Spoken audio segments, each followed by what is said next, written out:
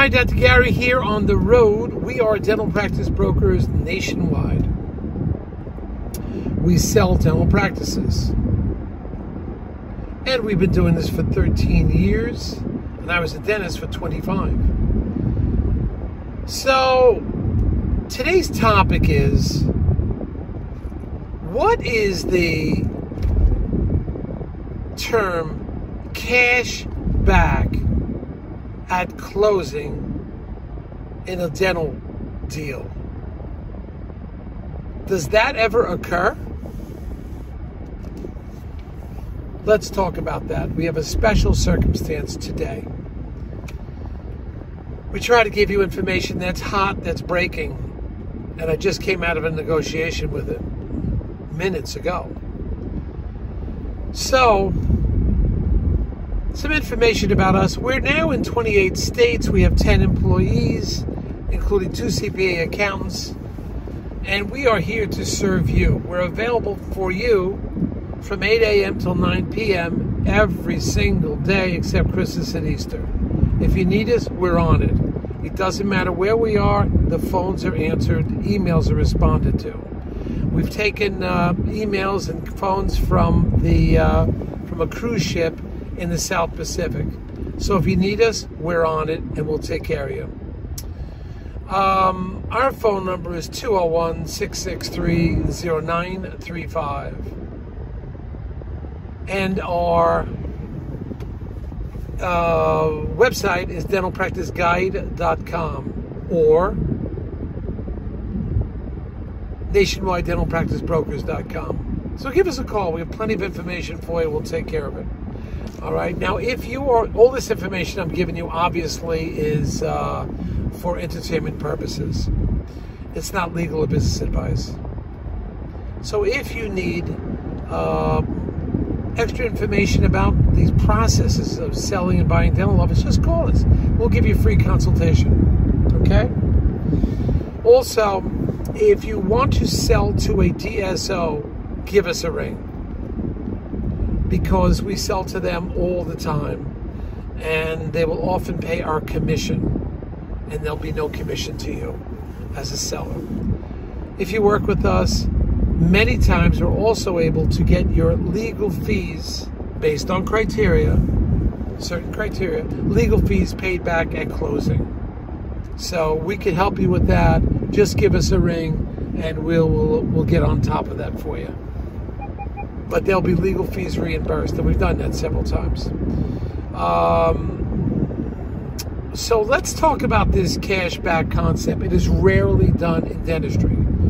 It needs the approval of the attorneys, it needs the approval of the bank, but essentially the seller is giving cash back that the buyer could use, whether it's for working capital, for rent, whatever. In one circumstance, the buyer needed extra working capital beyond what the bank was giving them. It's an example. We've changed some of the information, but the buyer had to have that working capital. The bank was limiting the amount that they were going to give. So we are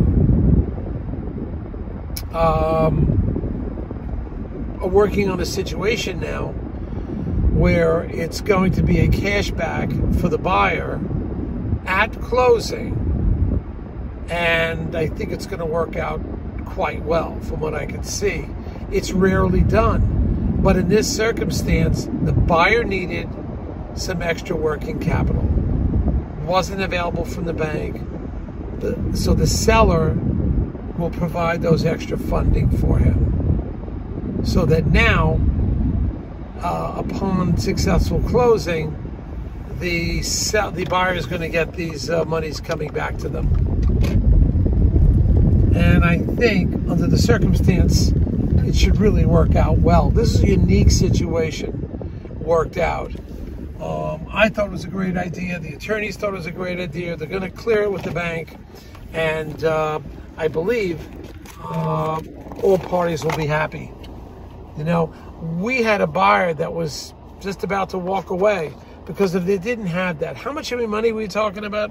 It could be $20,000, $30,000. That could be just enough to get the buyer over the edge. And the buyer was worried about it. Bank wasn't being helpful. We had to do something. Oh, goodness.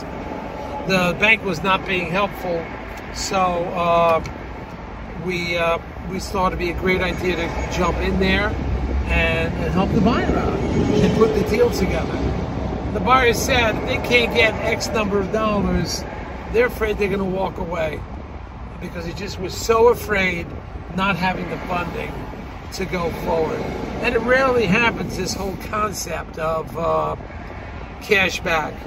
Again, attorney approval, bank approval, but it looks pretty good. I think all parties are going to be really helpful in getting this deal done. Now, excuse me one second. Let's have $35 regular. Thank you, my friend. Well, let's see what happens. Let's see if we can put this deal together and we go forward on it. So what will happen in closing is that the attorneys will work it out so that in some method, somehow, it will come back to them. It'll come back to the buyer.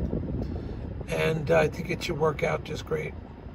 So that's just one technique that has not been used before. I was never exposed to it after 13 years. I thought it was a great idea. Everybody's happy. Could the buyer have gotten by without that money? Possibly.